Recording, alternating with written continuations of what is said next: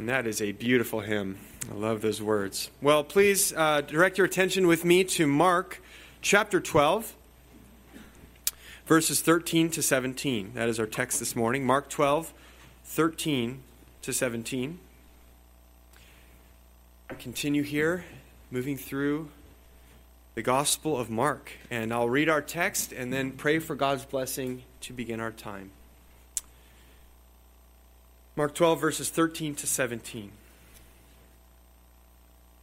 And they sent to him some of the Pharisees and some of the Herodians to trap him in his talk. And they came to him and said, "Teacher, we know that you are true, and do not care about anyone's opinion, for you are not swayed by appearances, but truly teach the way of God. Is it lawful to pay taxes to Caesar or not? Should we pay them, or should we not?" But knowing their hypocrisy, he said to them, "Why put me to the test? Bring me a denarius and let me look at it." And they brought one. And he said to them, "Whose likeness and inscription is this?" They said to him, "Caesar's." Jesus said to them, "Render to Caesar the things that are Caesar's, and to God the things that are God's." And they marveled at him. Let's pray. Our God, we pray for your Holy Spirit to work mightily in our midst, to illuminate our hearts to your word. Give me faithful and clear proclamation of what you need your church to hear, what you know we ought to hear for our purity and for our sanctification, and even for the salvation of any who don't know you yet this morning. We pray that you would do wonderful things in our midst and bring about a fruitful response of faith and transformation into Christ-likeness. We pray all this in Jesus' name. Amen. Our world seems to become more political with every passing week. Elections have now mushroomed to the point that we're always talking about them. It's amazing. No sooner did the sun go down on the midterms in 2022 than immediately we were ingesting opinions and news about the 2024 general election. It has become the spirit of our age to interpret every news story, every world event, every observation into another political data point. Everything has to fit that master narrative, whatever ours happens to be on that spectrum. And our struggles with politics extend to the church. Political theology is one of the most difficult and conflict-ridden areas of Christian discourse today. And I think that confusion and conflict will only increase, is how it seems to be going. Now, we have some conservative Christians who can't see a shred of difference between the Republican Party platform and biblical Christianity. We have progressive Christians who feel the exact same about the Democratic Party. We have Christians fighting over Biden, Christians fighting over Trump a few years back, it's kind of old now, Christians fighting over COVID. We have Christians fighting in principle even about what the proper posture should be of the people of God toward politics. Should we just preach the gospel and ignore politics? Is that naive pietism? Is that how to love our neighbors? I mean, surely many of the issues at stake here have a bearing on the good of our neighbors.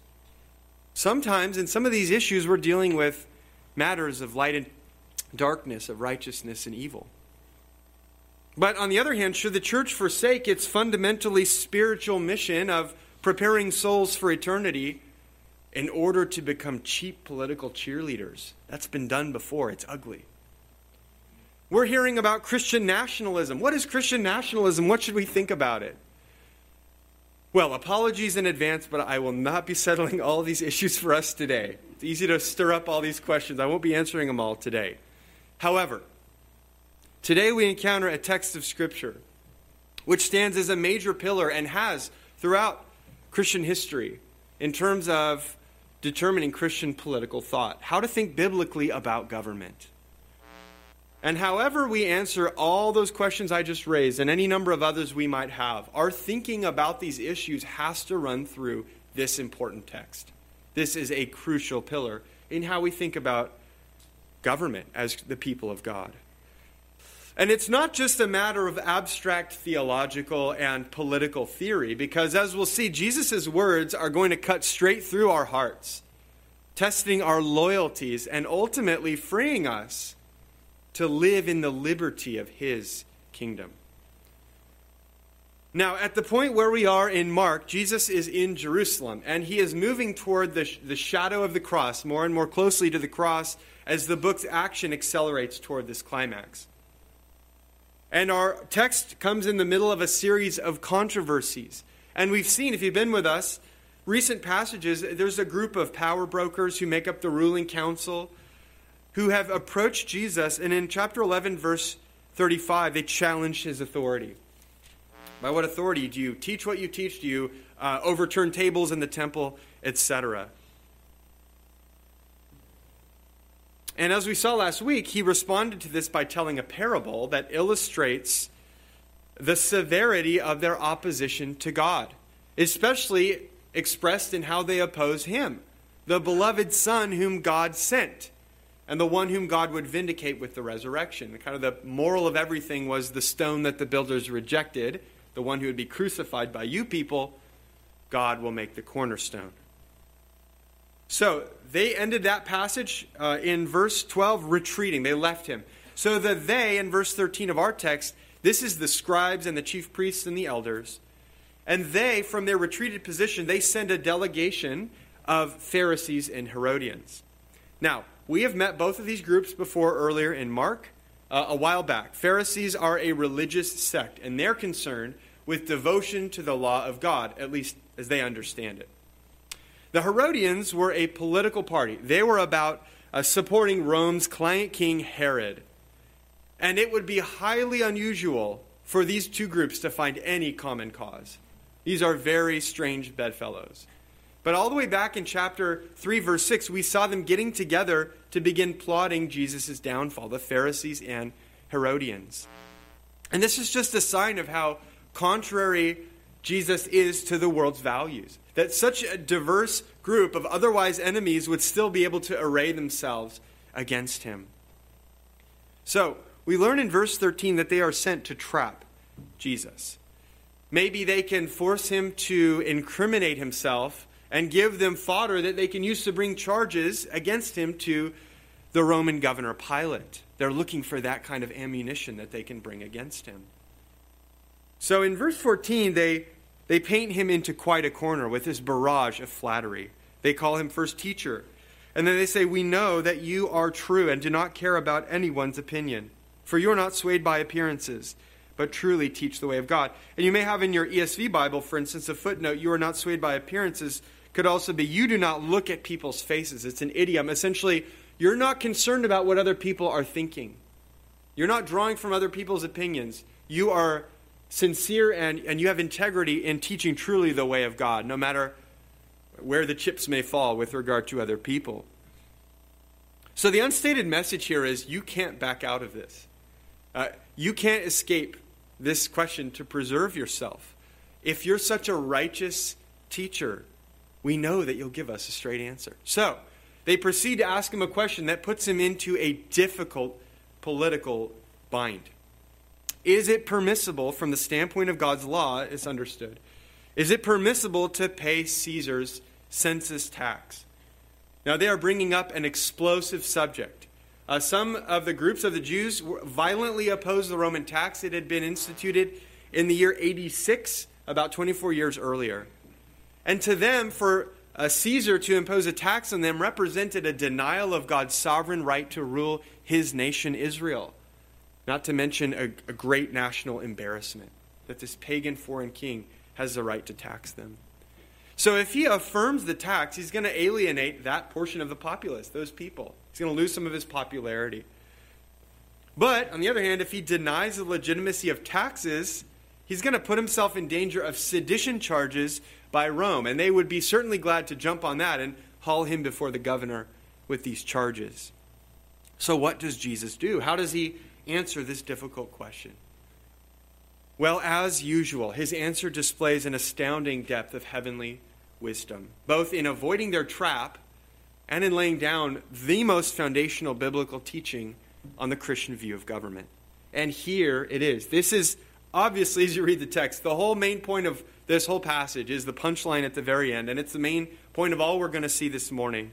give to Caesar what is Caesar's, and give to God what is God's.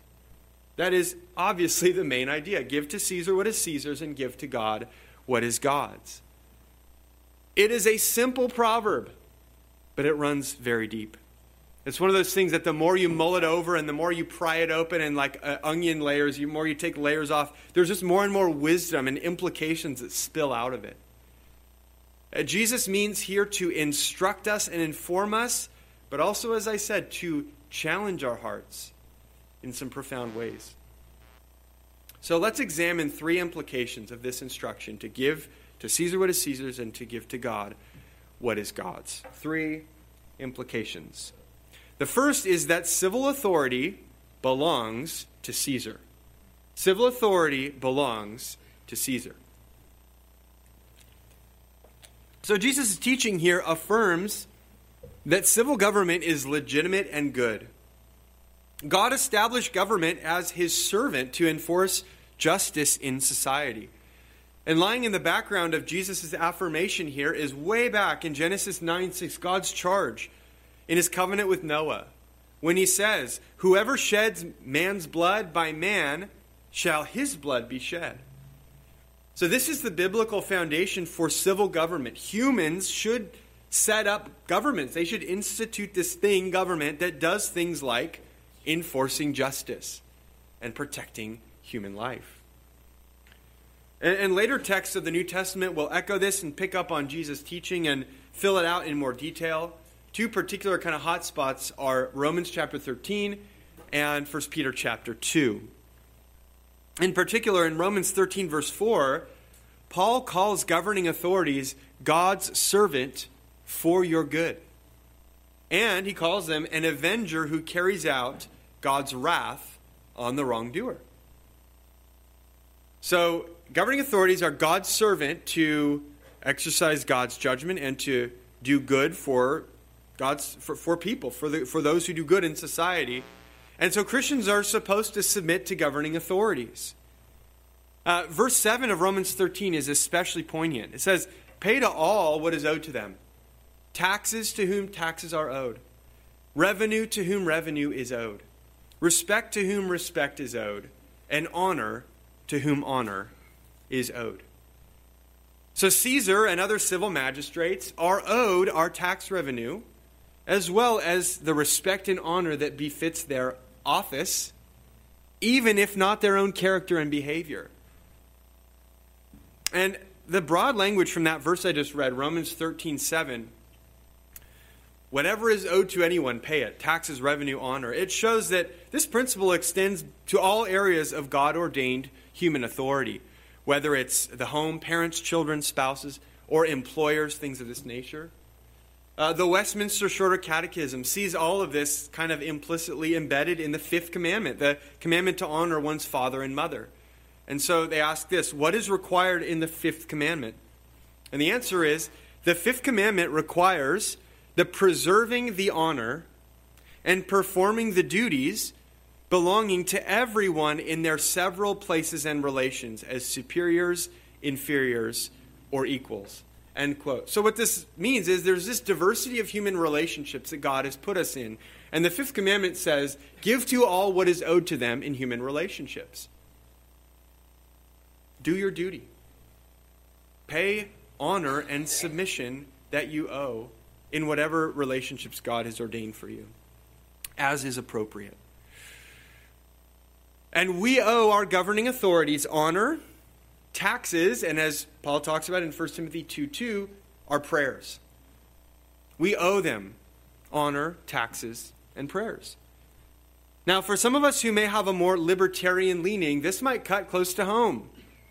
We need to be aware of the reflexive impulse to begrudge taxes and to begrudge honor from civil government.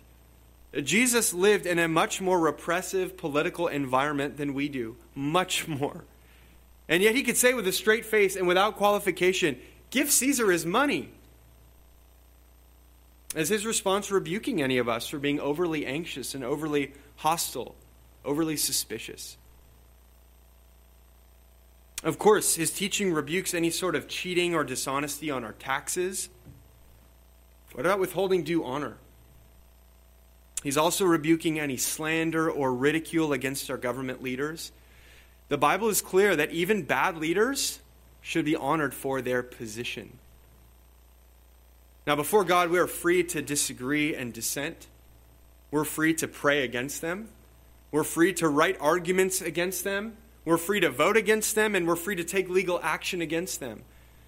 We are not free to mock and ridicule them.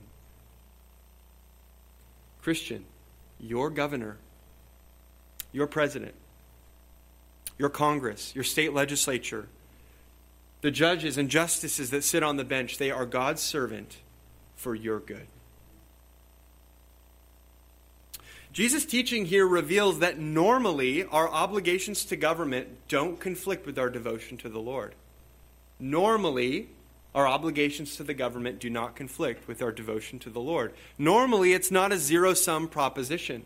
And this is where he's critiquing some of his fellow Jews, the zealots, who are aggressively opposed to Caesar's tax. They are thinking in a theocratic mode that says, the Lord is our king. How dare this Gentile usurper arrogate such authority to himself? And Jesus' answer to that attitude is a strong rebuke. His teaching, though, is also shrewd and so profound, it slips through the trap of his opponents. Because on the one hand, by pointing to Caesar, verse 16, he points to the denarius and he says, that's Caesar. He's forcing the zealots to acknowledge that the Roman order does exist in Palestine. The Jews do benefit from Roman peace. The Jews trade in Roman currency. Like it or not, Rome is in charge.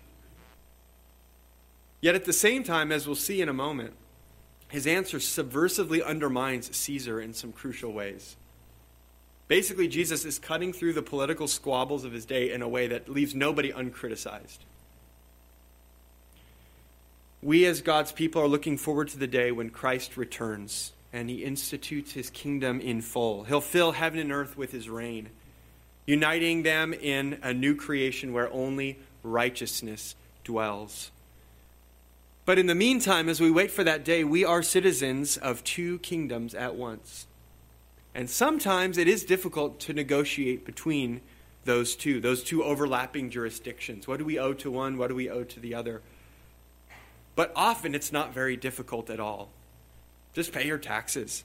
Just obey the law. Just don't badmouth the governor or the governing authorities. Give to Caesar what belongs to Caesar. Yet that is not the end of the story. The next implication that we need to examine is supreme authority belongs to God. Supreme authority belongs to God. He says, and give to God what is God's.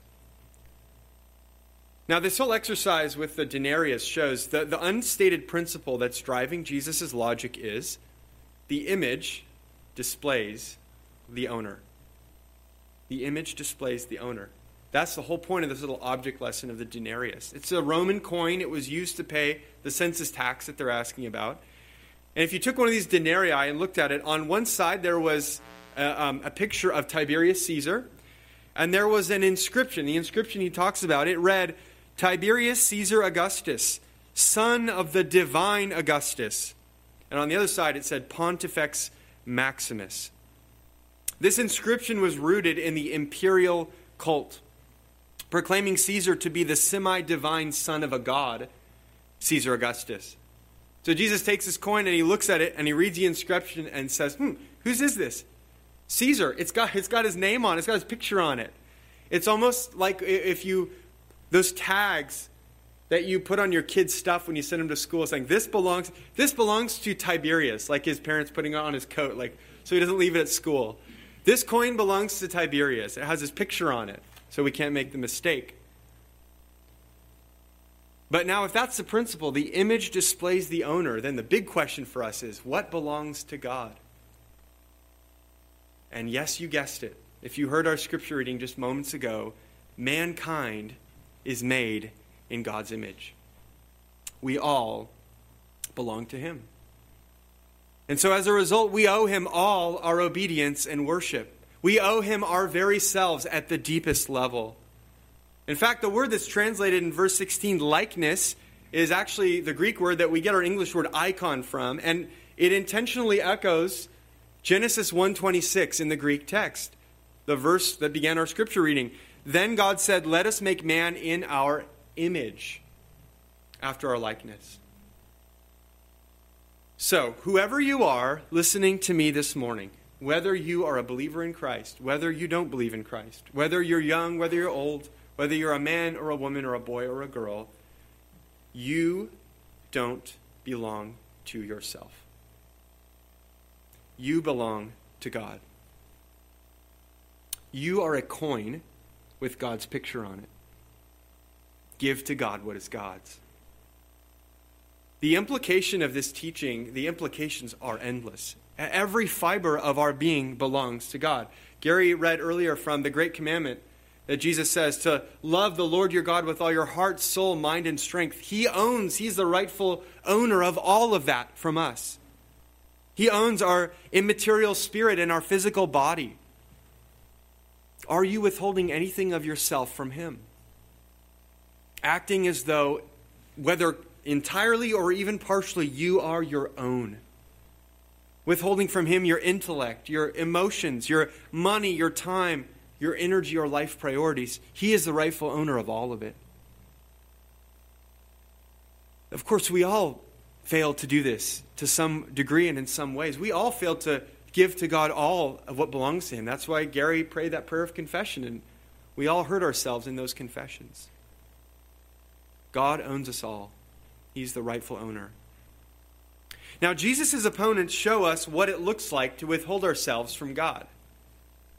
They're a wonderful example of how to withhold ourselves from God. In other words, what not to do.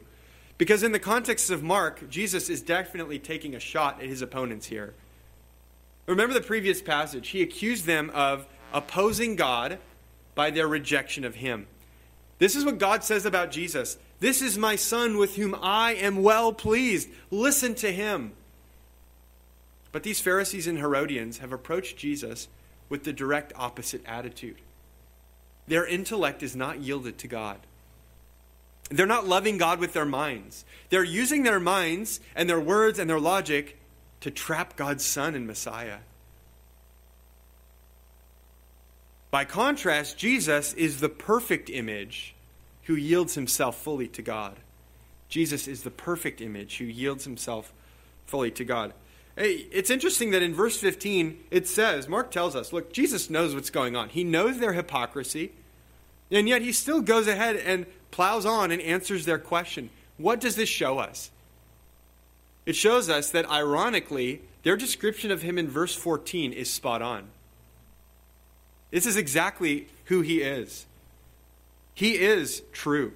And he truly teaches the way of God. And he doesn't care about anyone's opinion. And he doesn't give regard to people's faces with respect to what they think of him, how they respond to him. He fears no man. He doesn't care about staying out of trouble. He fears the Lord alone. As we hear in Isaiah 11:3, his delight is the fear of the Lord. And because he's entirely devoted to God, he teaches the way of God in purity and truth. Jesus is the perfect image of God. Jesus is everything that man was supposed to be, but fell away from in the garden. For all of us who are in Adam, we still are the image of God, but that image is, though present, it's distorted. It's twisted up. But in Jesus, the image of God is restored to all its perfect luster.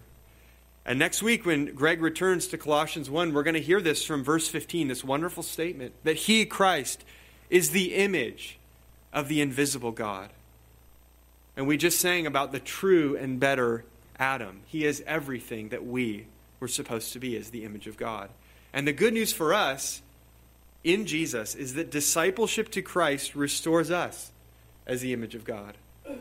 Discipleship to Christ restores us as the image of God. To be in union with Christ by the Holy Spirit is to be removed from the domain of the old man, the old Adam, and brought into this new domain of Christ.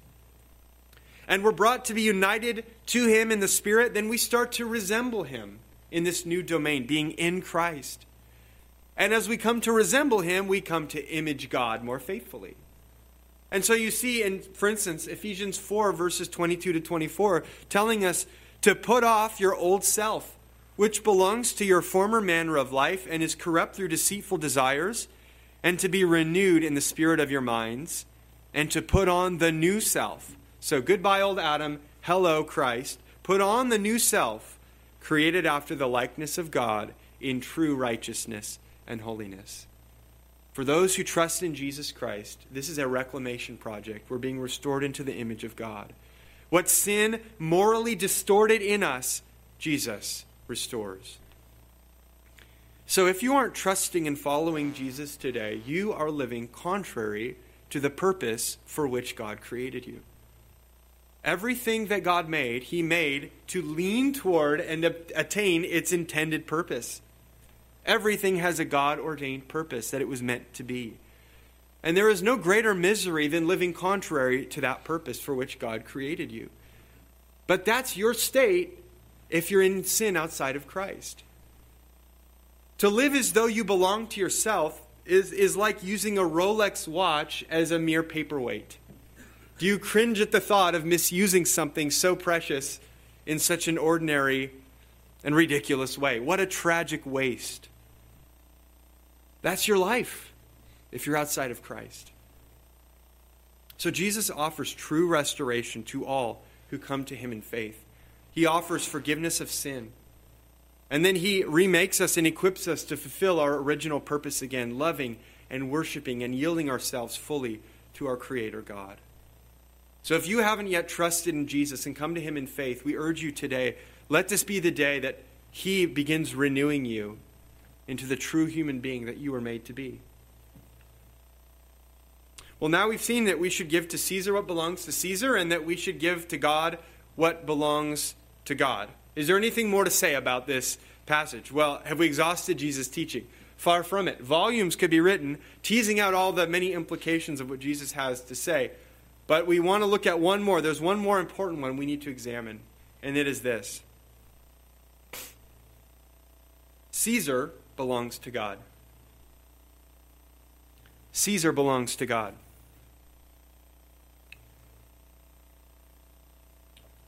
So here's a problem. Caesar and other civil authorities tend to drift toward claiming God's authority and honor for themselves. And here's where it gets tricky. I mean, we heard from the inscription on Tiberius Caesar's denarius how he makes godlike claims, the son of God, Caesar Augustus. And in the Roman Empire of this era, a religious cult had developed around the Caesars, especially Tiberius' father, the dead Caesar Augustus. Augustus had encouraged the imperial cult as a way of unifying this diverse and far-reaching empire. If everyone can band together and worship Caesar and give him divine honor, then it kind of unites everybody. It wouldn't be until later generations that the heat would really turn up for those who refused to confess that Caesar is Lord. But even now, in Jesus' era, it's becoming unpatriotic to refuse those divine honors to Caesar. And so we have these historical particularities here with the Roman Empire, but the same impulse exists in all human governments. Even today, you have some places like North Korea where there is literally a religious cult of devotion surrounding the great leader. It's really weird that just the way that a religion has been thought of to surround the leader in North Korea. And that's extreme, though, in our day. But in most cases, the challenge to God's supreme authority is far more subtle. And we see this impulse alive and well in the progressive mindset of the modern West. And I earlier pointed out Jesus' teaching challenges those with more libertarian leanings among us who tend to be hostile and suspicious of government. Well, the charge of to give God what is God's also challenges the politically progressive.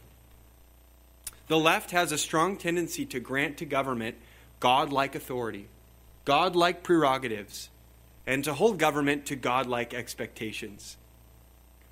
It is astounding how, from this perspective, every problem in society translates directly into an item on the policy to-do list for the state or federal government.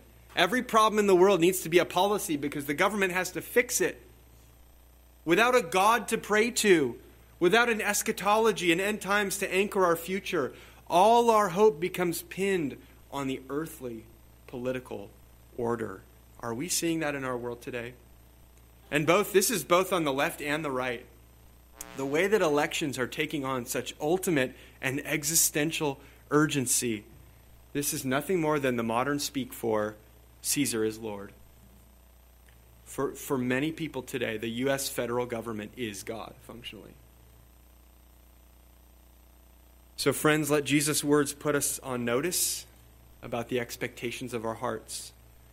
Is he rebuking you for being overly optimistic about the government, for investing it with the authority and expectations that he alone deserves? I wait for the Lord. My soul waits, and in his word I hope.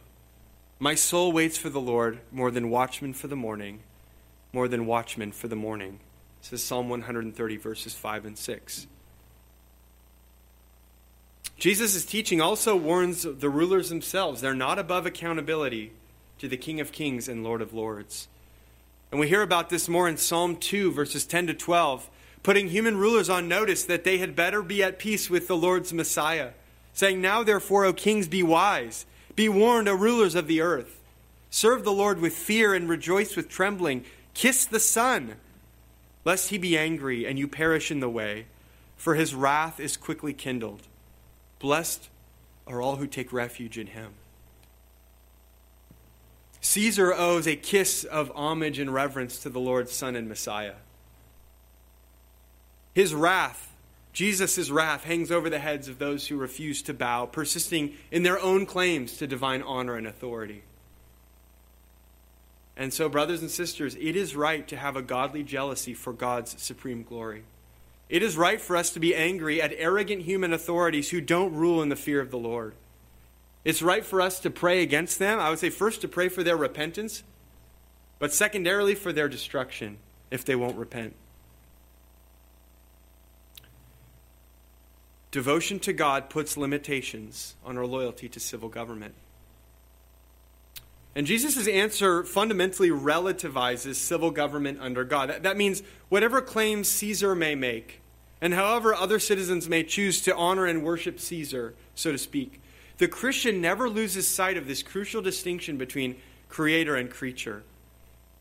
Jesus doesn't attack Caesar, but he undermines him with this subtle subversion. There is a definite order. God's authority always comes first. We don't obey God because Caesar says so. We obey Caesar because God says so.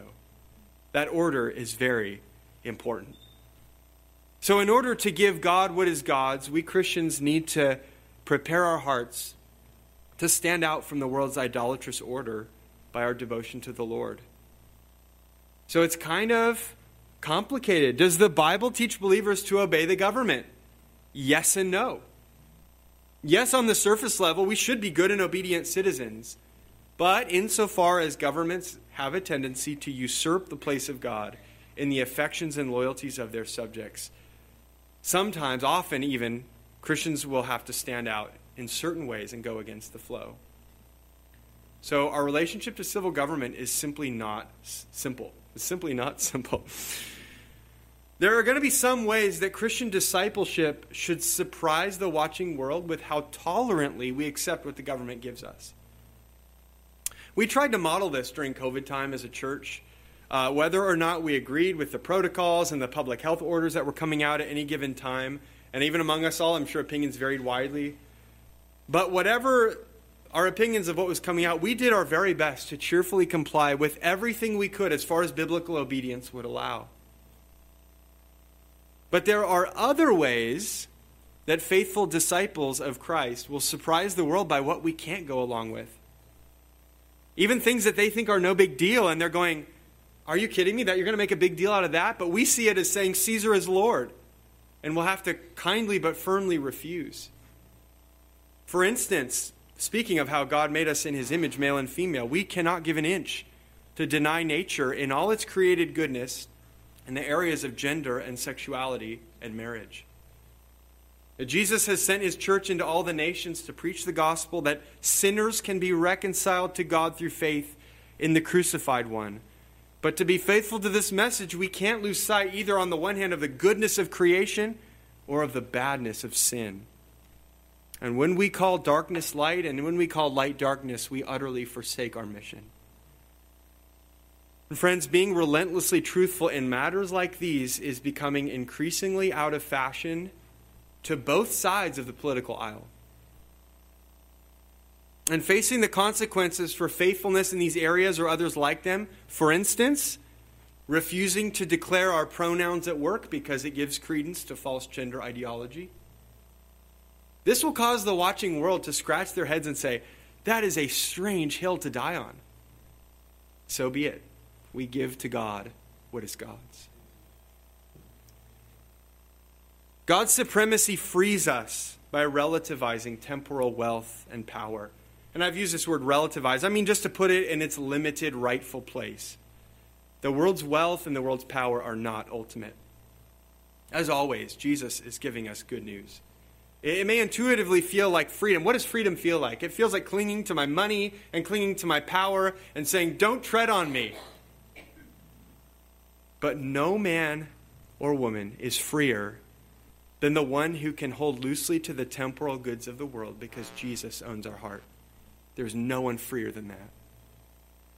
And this morning in this text, God is unloading a burden from our shoulders.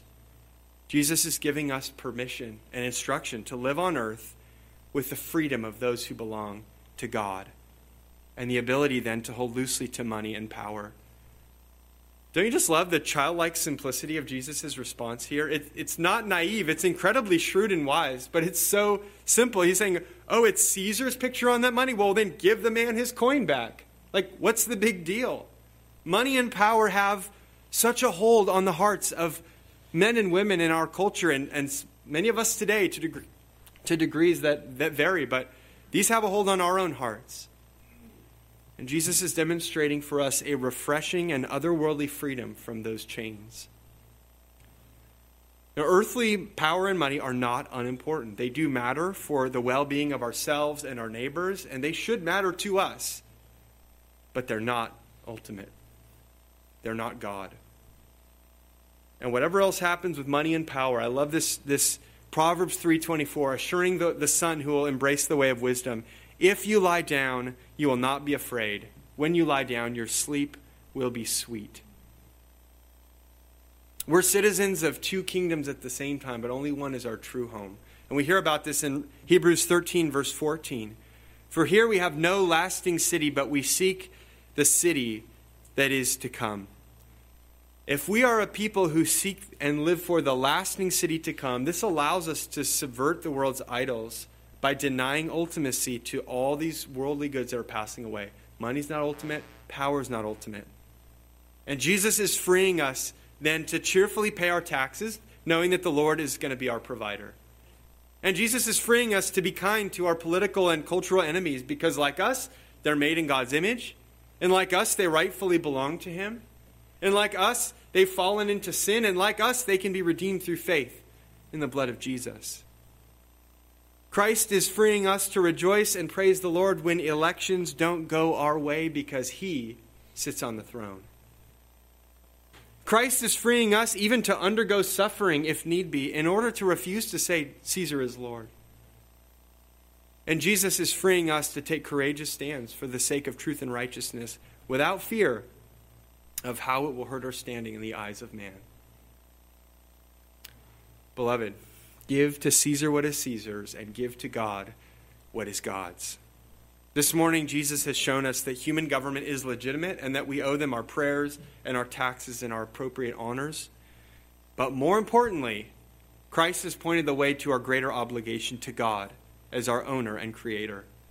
Jesus is the perfect image of God who restores the image in us who believe in Him. And finally, we've seen how God's kingship puts Caesar and all other human rulers in their place. We live in this order as happy and engaged citizens, but this order, this world, does not have our hearts. No, our hearts join with the worshipful throng in heaven, crying out to the one who loved us and saved us by His blood. Worthy is the Lamb who was slain to receive power and wealth and wisdom and might and honor and glory and blessing. Amen. Let's pray. Our God, we praise you for the saving mission of Christ. Thank you for the last Adam, restoring your image in us. Not only washing away our sin, but returning us to a place of glory that we had lost in sin. It is so good to belong to you, God. You're a gracious ruler. You're a gracious owner.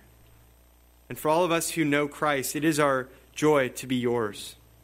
And we pray that you would increasingly cause us to give our hearts and our lives over to you. And in every way that you see that we're not doing that, show us, so we can give you what is owed to you joyfully.